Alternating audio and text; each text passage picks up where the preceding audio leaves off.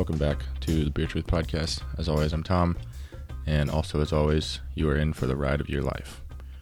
Or maybe you don't enjoy it, I don't know. Maybe I'll rewrite this intro. We shall see. But today we have another episode entitled A Look Back, and this time it's People's Beer out of Oshkosh, Wisconsin. So what was People's Beer? It's been labeled many things, including the first black-owned brewery in the United States, although that is not quite true.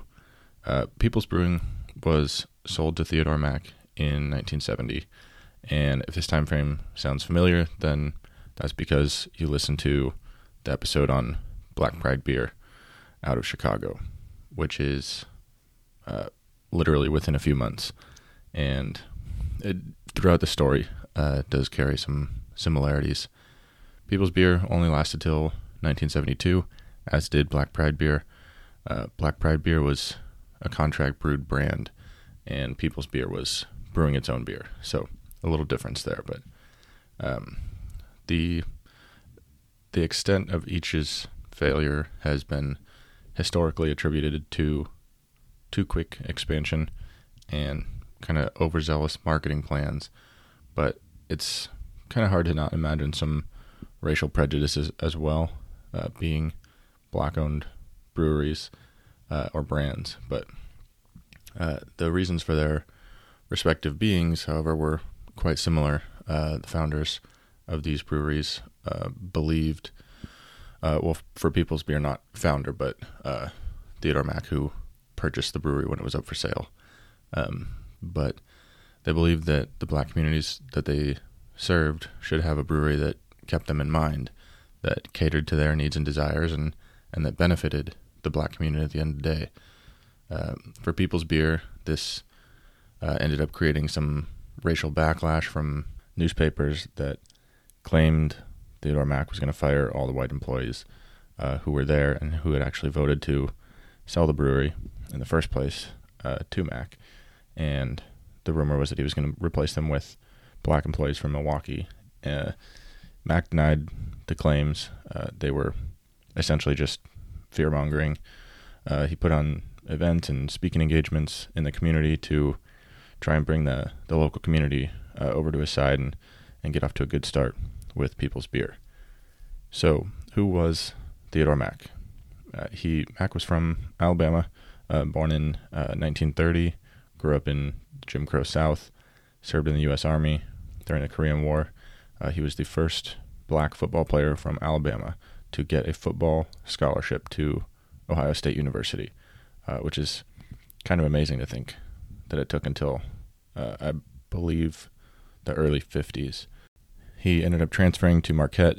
I believe he got hurt and never actually played for Marquette, but he was, in his graduating class, the only black person in his graduating class, which is kind of amazing, I guess, to think about, that in Milwaukee, which was a huge part of why the 2020 election swung Wisconsin to a blue state, because of black voters in Milwaukee. That was a big part. And so thinking about, 60, 70 years ago, he was the only black graduate in his class. That's something to think about. So Ted Mack went on to work at Pabst.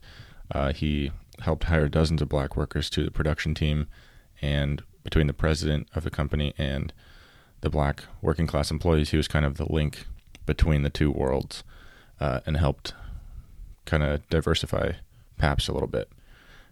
During his time there, he learned a lot about how to run a brewery. He was supposedly encouraged by the president of Pabst, so that's cool to hear. And when Pabst was ordered to sell off Blatz by the federal government because of antitrust laws, Mack formed a business venture called United Black Enterprises in order to try to purchase Blatz. Long story short, United Black Enterprises was basically looked upon suspiciously by the feds, and the FBI allegedly started tapping phone lines of those involved with the black group trying to purchase Blatz.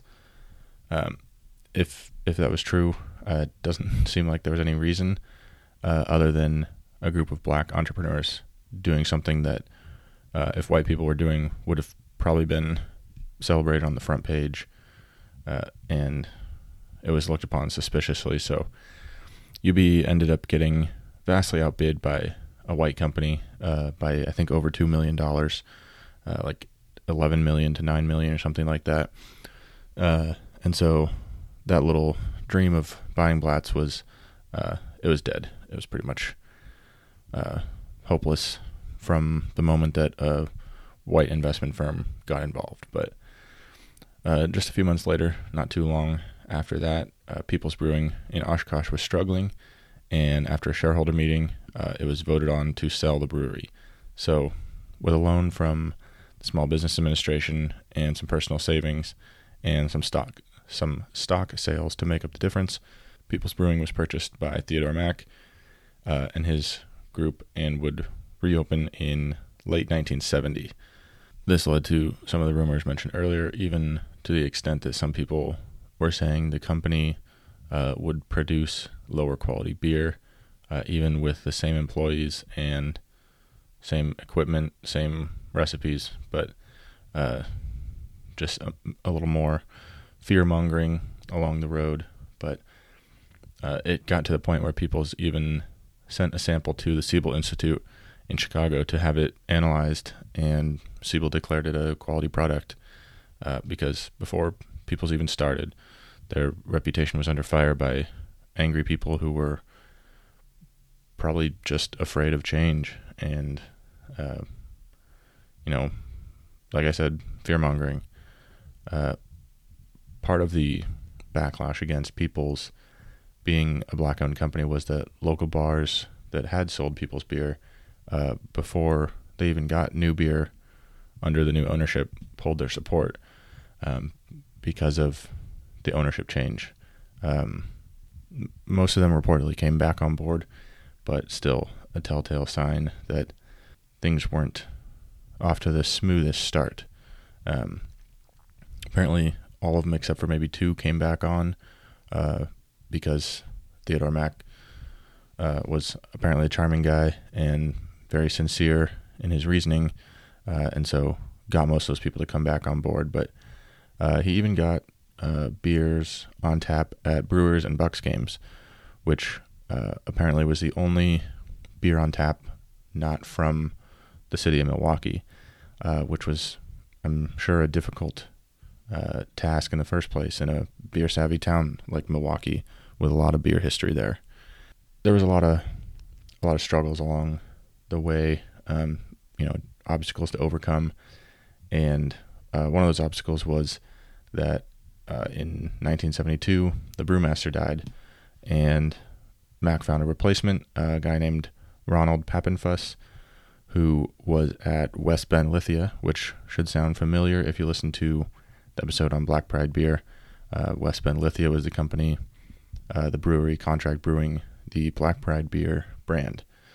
Unfortunately, it seems that People's wasn't bringing in enough money to pay off loans and taxes fast enough, and in September of 72, the IRS got involved, filing a lien for taxes that were going unpaid, and that pretty quickly shut down operations. And there was another round of fundraising, but doesn't sound like it was fast enough. So about 2 years after the reopening, People's ended up closing again.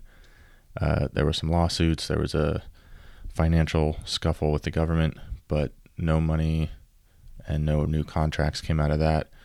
And in the historical record, what there is, it seems to have kind of contributed to the anti-black narrative of the story of People's Brewing and the various reasons that it failed. In hindsight, it looks like too broad of a marketing approach and too little money were pretty significant factors. It's hard to imagine that there wasn't some racial aspects to the story too, and that's always a stain that's hard to erase, even looking back 50 years later. But we've heard that story before. But Mack himself actually seemed to try to downplay the racial aspects of being a black brewery owner in a very white industry. He was quoted as saying that we are not making a black beer a white beer. We're making what the name implies, a people's beer. And I think he realized that it wasn't benefiting the company to play to those aspects of the brand or to emphasize being a black-owned brewery. So he tried to just pitch the brewery based on the quality of its beer. But like I said, not enough money and marketing that wasn't seeming to get the job done and get the word out enough to bring in enough money to pay the bills. But there seemed to be this racial tension surrounding the brewery really from the start, with the accounts pulling their support and then signing back up.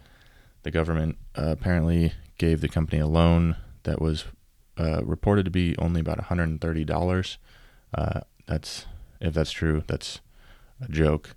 But it doesn't seem like the brewing world was ready to accept and embrace black ownership. Although a lot of these stories come back anecdotally and in obscure newspaper records and blogs online. These stories are important and help pave the way for others. A lot of the information in this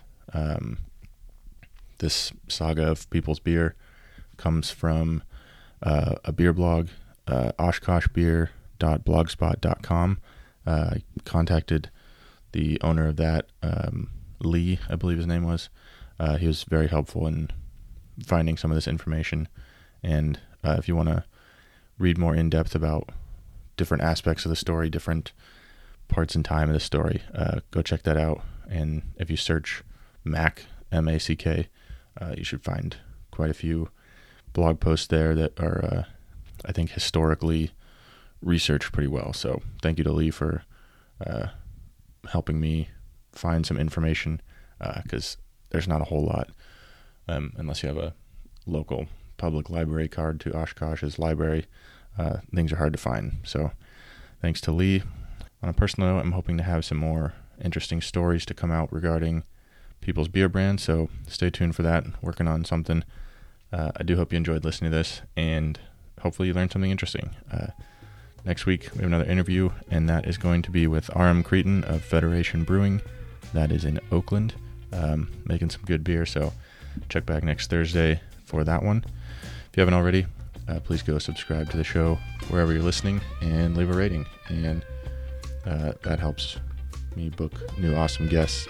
So go follow the show on social media.